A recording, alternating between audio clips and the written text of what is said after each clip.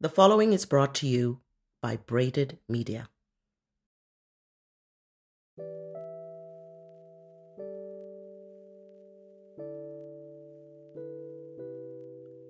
Good morning, good day, or good evening, and welcome to 54 Lights.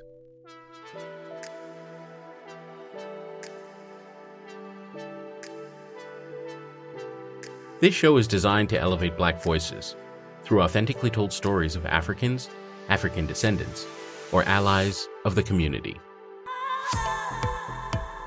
Our work is done in service of rewriting the African narrative and reclaiming the brand that represents people of color. My name is Kundwani Mwase, Ethiopian-born, Canadian-raised, and proudly Malawian. I live in the world of business, but find inspiration, energy, and purpose in creative spaces. This show is my passionate pursuit to better understand what shapes and defines culture. It is the manifestation, if you will, of my curiosity. The next episode is our final guest-led conversation for Season 3. Over the past year or so, we've had the privilege of talking with a number of creators, from artists in traditional spaces to those leading within their fields. From the kitchen to the boardroom, I've had the pleasure of speaking with culture creators whose impact is international and in most cases, immeasurable. Today, that tradition continues with my guest, Rahima Robinson.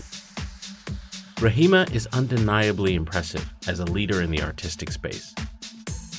She's a poet, a teacher, and a creative entrepreneur. She comes from a formidable pedigree, but has blazed a trail that's all her own. Her voice is striking, making spaces for youth and paving paths for progressive movements alike. Fittingly, she'll help us close the show, well, this season anyways, in style.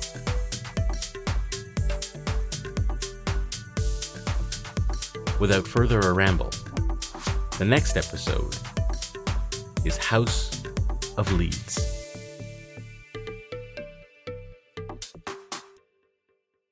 My name is Rahima Ibrahim Robinson. Robinson is my family name, my father's name, and Ibrahim is my given name because my family are Muslim. And so Rahima is also a Muslim or an Arabic name rather. And it roughly translates to the most kind and merciful. And so when I give the introduction, many people are surprised to find out that I'm Caribbean because I guess there's this assumption that there's not many there's not many Caribbean Muslim people, but I am one of them. Is there a big contingent of Jamaicans, Muslim Jamaicans, even if you will, where you are now in London? I'm in Leeds, which is North England, and I do know of a community of Caribbean, specifically Muslims. I've got extended family myself that are Muslim, with sons, and they've moved abroad to Islamic countries to continue their lives with their wives and everything like that. So I definitely know that it wasn't something that my mother just kind of decided. I think maybe there was an influence around her, but Jamaica is predominantly Christian, I will say. And then they're heavy on the Rastafarianism.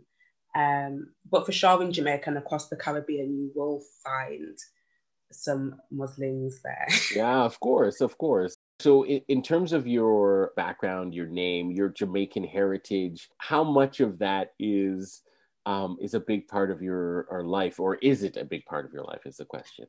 Well, the Islam now in my adulthood, it isn't a major part of my personal life. I did go to an Islamic school when I was younger, private girls' school, and I have to say I didn't really enjoy it, but that might have been more to do with the demographic of the UK, just being literally the only Black person in the school. But then it turned out that was a experience I had when I was younger, but growing up, I just realized I'm probably always going to be one of the only Black people in the room in the UK. So that wasn't specific to Islam, but that's just the experience that I had in my younger years. And it felt quite personal at that time. So I don't practice Islam in my adulthood, although my brothers do. But as for my Caribbean heritage, I'd say that's definitely a big part of my life, and just the way I eat, the way I talk, the beliefs that I have, the way I want to raise my family, especially coming from my grandmother who migrated to England in like the 50s, I think, late 50s, 60s, and her being kind of like the matriarch of the family. I've read some stuff online about your mother being, I think, a writer and being associated to Leeds as well. Yeah. Correct me if I'm wrong there, but can you tell me about the relationship you have with your mother and maybe your grandmother as well? Well, I know my mum has had a very special relationship with her grandparents when she was growing up. And so I think she was part of promoting kind of the closeness between me and my grandmother. Grandparents are everything for sure.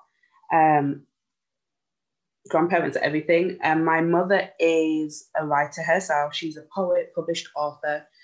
And so she's definitely had a big impact on kind of just some choices I've made in life, professionally and personally, to do with, and kind of influencing my interest as well. I guess it's a bit of nature and nurture all at the same time. So some would say I followed in my mother's footsteps. It definitely wasn't planned, but somehow I'm here. Mm-hmm. And being a writer, it helps having a mother who is a writer because, she knows people, and also she's able to give me advice on how it was for her. Of course, it's a change and evolving world. So growing up in the UK, it was a different experience for me growing up in the UK, but it's just something that she's been able to advise me on, and something that we can share. And also something that goes back to my grandmother, like 3 generations of Black women having these experiences of being Black in Britain. Yeah, I can imagine that could be really inform your work, your experience in that lineage there. I think what I'm curious about as well, as you're mentioning it, is there is something I've experienced a few of your pieces, and what I think is really kind of bubbled to the top is this idea of a really strong Black woman, and I'm going to underline the woman there. Where do you think that comes from? Do you think that comes from the fact that you are such a close relationship from your mother and your grandmother? Or do you think it's just a part of what, Rahima, you've always innately had in you? I'd probably say a lot of it is to do with, maybe more to do with my grandmother, and a lot to do with just society's perception of Black women. Like, I am that Black woman who kind of doesn't always want to be the strong Black woman. Like, I want to be soft, and I want to be looked after, and I want to be sensitive, and I want to cry. And you don't always find that you're welcome to be that person. I don't find the space to be that person all the time. And I know that was definitely the same for my grandmother migrating to England in her 20s. I think just seeing my grandmother settle into a country, raise all of her children, and then raise her grandchildren. And you can imagine the environment and the climate that England was in the 50s for Black people and people of colour versus how it is now, the same as it was probably in the United States. There was so much civil resistance going on, and my grandmother was just a girl in her 20s just trying to have a different life. I don't want to say a better life, just trying to find a different life for herself. And so I think just, being a leader is something that I've watched my grandmother too, but she's probably the person that's also given me the space to be a bit soft because she's held a lot of weight for the family. Right. So, that's given me permission as second, third generation to kind of find a bit more softness, Oh, that's beautiful, and I love the way you've phrased that, because it is really respectful of what the generations have done previously for us all. The shoes that they had to walk in were far more difficult than the ones we are walking in. But certainly, we do live in contentious times, and it does flow through in some of your writing. And I will say writing because I do see you as a writer, but it doesn't really matter how I see you. How do you see yourself? These days, I prefer writer just because I feel like it encompasses so much more elements of writing. But for a long time, all of my teenage years, when I got into poetry at 13, probably into my 20s, I would have said that I was a spoken word artist, simply because I came up through slam poetry. That was my introduction to poetry. So I don't know if the listeners know, but that's kind of like a competitive, I'm sure they know, a competitive form of poetry, which is heavy on the performance aspect. And so I would have definitely considered myself a spoken word. When I finished with kind of the competition side of everything, I started to adopt poet because I just wasn't so heavy on the performance, although my joy is standing on the stage and delivering the piece to a live audience. But these days, mostly because I just completed my master's degree, that I've allowed myself to say, hey, I am a writer. I can deliver many types of writing, from academic writing to creative writing, to poetry, to spoken word, whatever you want to call it. So yeah, I think writer is the more appropriate one because of the broadness of what you do. No, I love it. It. This is going to sound like a silly question, but why writing? And I think in a previous conversation we had, you had mentioned a little bit of a love or affection for architecture. So I guess what I'm trying to say is, why write? Why do you write? I think as a person, I'm quite introspective.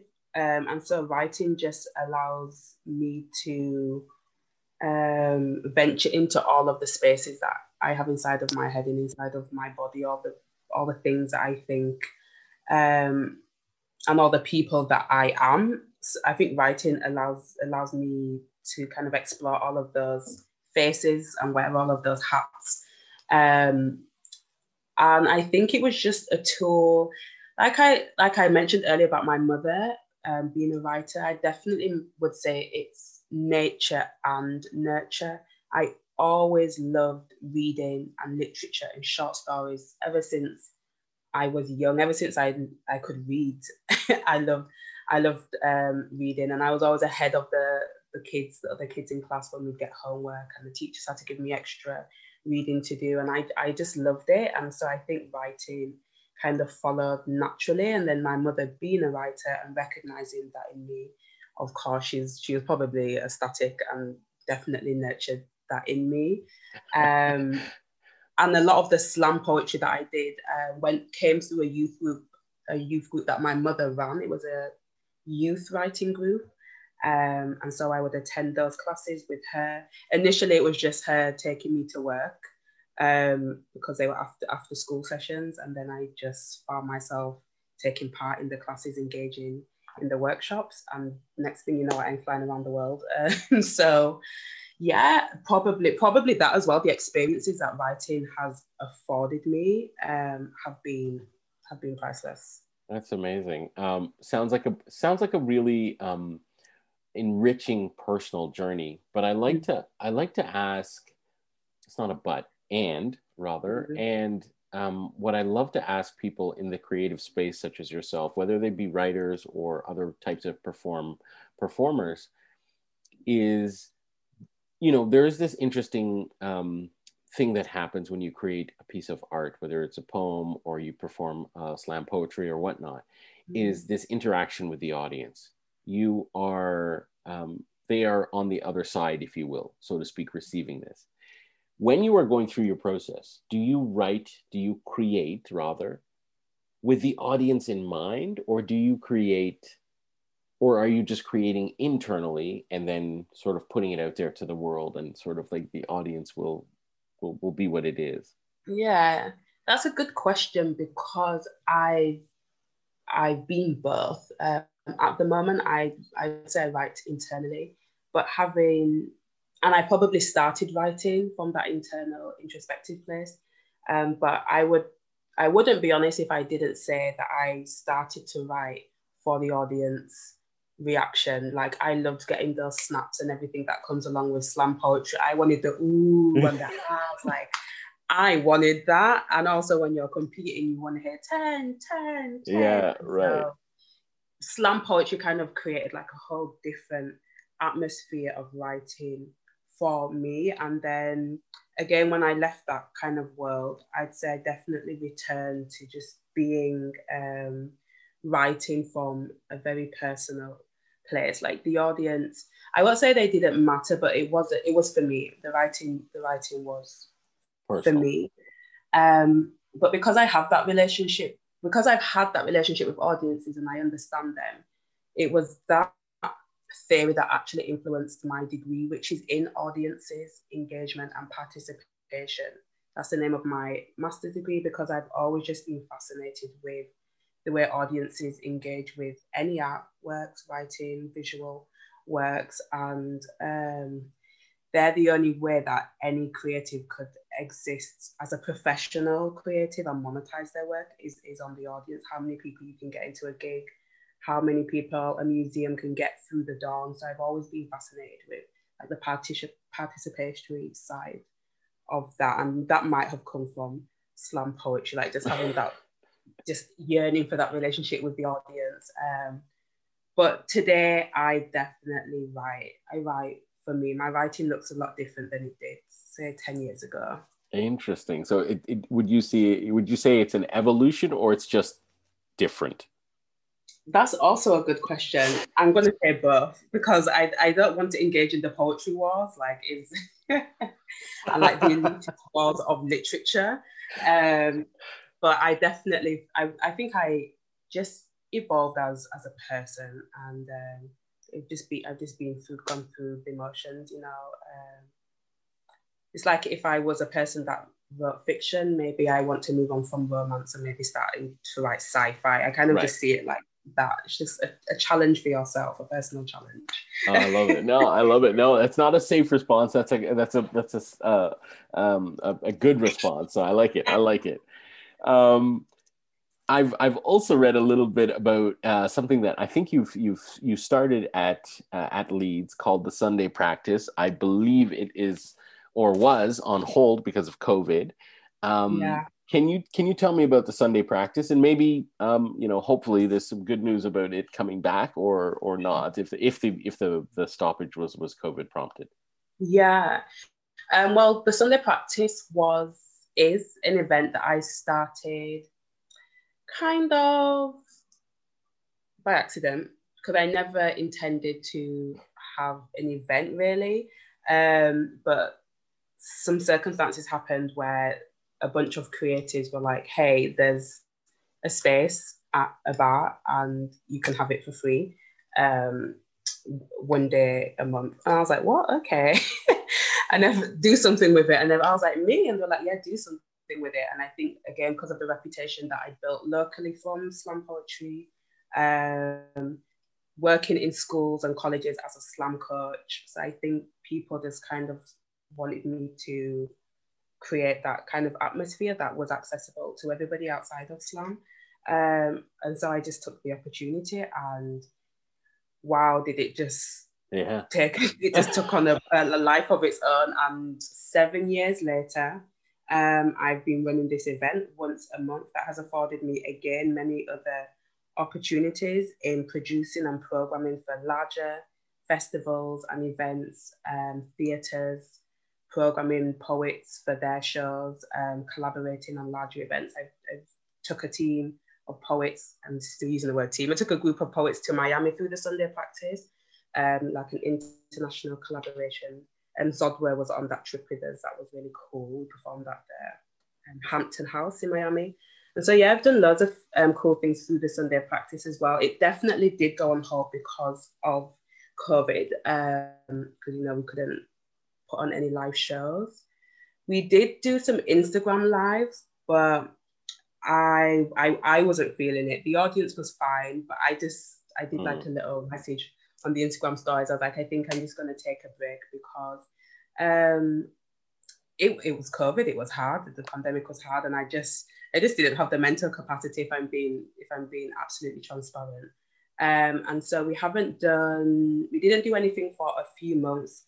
And I'd like to think the Sunday practice is just organically just going to take a different shape because we have collaborated with some people throughout the pandemic on digital events. We did a show with the British Library, which was amazing. And if I had to say there was a silver lining to the pandemic, it is being able to have that national reach that maybe we haven't had before. So being able to collaborate with the British Library, which is in the title, you know, it's the British Library, was amazing. And we've got some work coming up at the end of the year with a different literature festival at the end of this year. And so for me, I feel like the Sunday practice is just might look like that for a little while, just doing these one-off collaborations with larger festivals who will basically give me money to do what I want. But I have to say, running the Sunday practice events monthly, it was a passion project. It never paid me. We got the venue for free. The bar made money from people coming in, of course. Yeah, it was an absolute passion project. If I did make any money, it was in the collaboration with these organizations. And so the fact that they still exist, I'm happy for that. And that is what the Sunday practice looks like for now. For now, yeah. But you know what? It's really, and that really speaks to the heart of being a creative artist, right? Is that you start something, in some cases, it's done for free, it's done out of passion, and you never know where those fruits will blossom and grow, right? So right. I believe I read that you had said that, you know, you see artists as activists. Can you elaborate on that? If that's true, and B, why do you think that? Yeah, I do believe that. So you probably did read it somewhere. The writer was not making that up. Yeah. Just because it depends on the content of the art. For example, I mentioned fiction. And actually, what I was going to say is not even going to be true, because then I just thought of writers like Chinua Achebe, Nigerian writer, and even Toni Morrison. So I was going to say maybe you get some art where they're just it's for the joy of the reader or the person participating with it. But no matter for what reason it's created, 20 years down the line, decades down the line, where we're looking into those pieces of work, like as historians, and I mentioned Toni Morrison there, and I remember watching something in her recent film, the film they made about her, The Pieces I Am, and they were asking her if she felt like an activist. And I can't remember if she actually said yes or no, but even before she was an editor first, and even before she published works as a writer, I think her very work was seen as activism because she was advocating for Black people or African Americans at that time. And so she's an example of why I would always see a creative as an activist.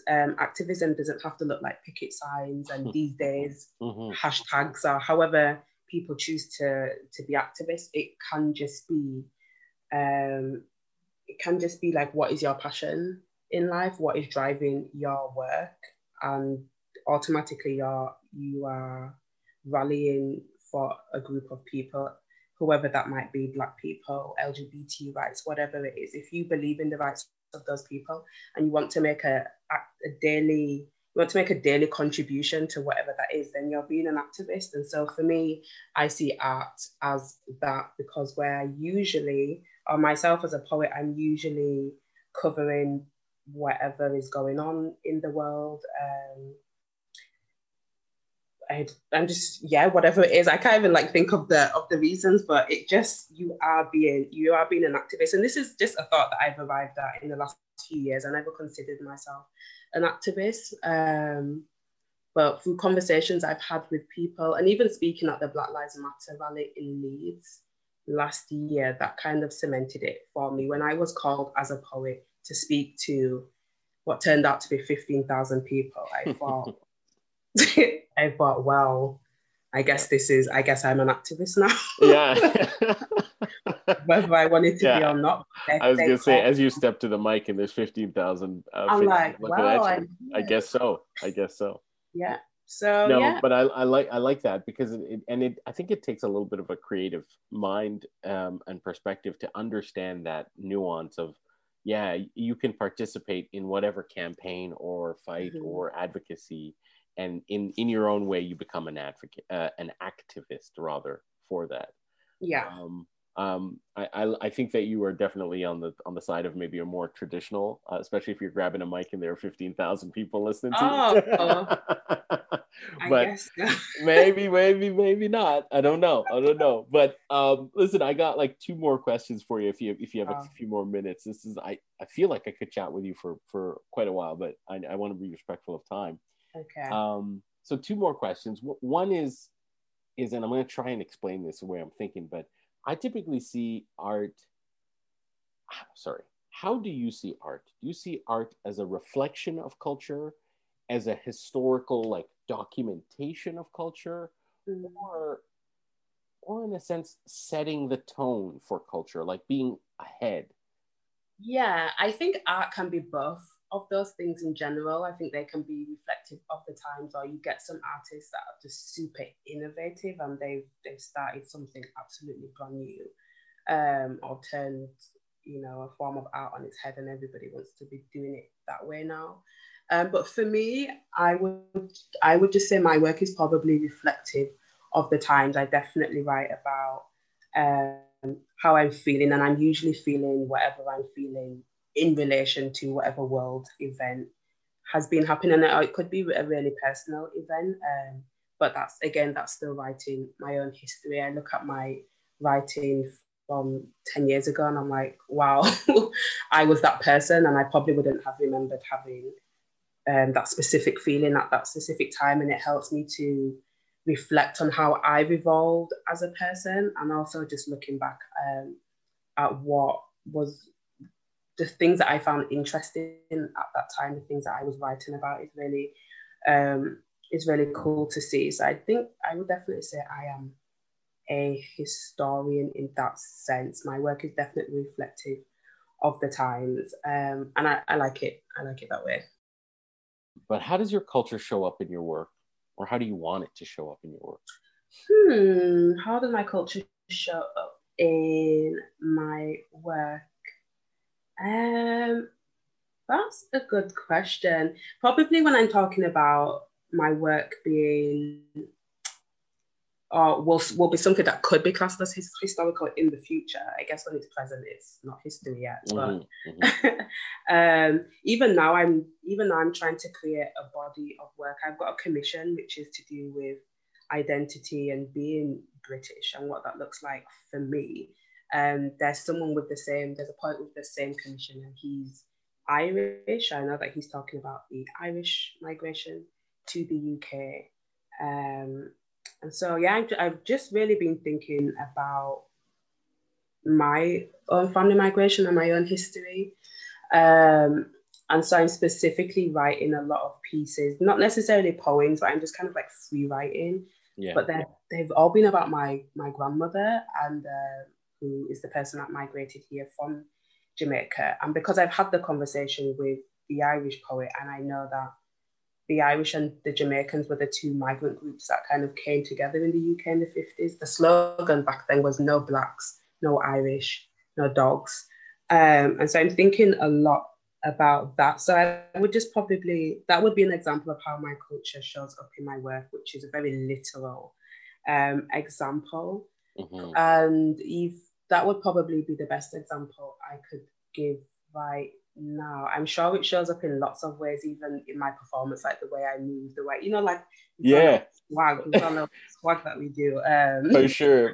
I've never thought about it until you've asked me now. So no, but you know what? It's a really good point, and I love the way you hit on the end of it too. There is that little bit of a swag, a little bit of that groove that happens even as you're talking, and some of it, I know for some people, or for everybody who's listening to this or will listen to this, this is an auditory only experience. But Rahima was swaying a little bit back and forth as if there was some music, and she was back in Jamaica a little bit as you're talking. So it does flow through. Pardon the pun. What does Rahima mean again? I was going to ask you already mentioned it, but I forgot to note it down. The most kind and the most merciful. So each verse in the Quran will open with Bismillah ar-Rahman ar-Rahim. So if you heard Rahim there at the end, which is the male version, it means God the most kind, the most beneficial, the most merciful. Amazing. Do you think that is a supremely appropriate name and meaning for how you live your life? For sure. I think I'm definitely merciful. I have a lot of patience for people and different types of people and opinions. I enjoy listening and observing. But my mum did say to me a lot when I was younger that I should be kinder to my little brother. So I don't know about that part. Work in progress. It can be work in progress. Work in progress. What is that one meal that Rahima is saying, like, no, put everything else aside. This is my number one. Ooh, okay. As of today, be assured, listeners, this might change. But if I have to choose one food right now, it's not a dish. Just one specific food. It's going to be smoked, peppered mackerel. Again, so the same thing as of today. Are you feeling that you would like to perform or participate in something?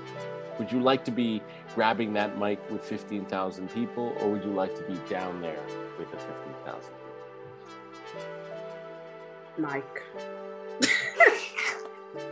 I want to be grabbing a mic. As you pose that question, I'm like, wow, I wonder what it is like to be in the audience. But of course, I've been spectators of musicians and artists that I enjoy, and I love that feeling. Like gigging, attending live events is my favorite thing in the world. But I mean, I have to be on the stage, you know. While you are eating your dinner, or if you're maybe dessert, what are you watching? What is on the telly? Ooh, what's on my TV right now? Yeah, I forgot to ask that once, but I'm gonna. I paused it to speak with you. It's The Real Housewives of Potomac. Oh no! Yeah. So there you have it. The conversation continues. Part of our show was recorded and produced at the soundstage and auditory office of 54 Lights. Music for this show was composed, played, and enjoyed with permission by our friends at Multiformats. Special thanks, as always, to my guest. Rahima, thank you for being such a great interview. To the listeners, if you like what you've heard, remember that there's more. As I mentioned earlier, we are closing our season 3.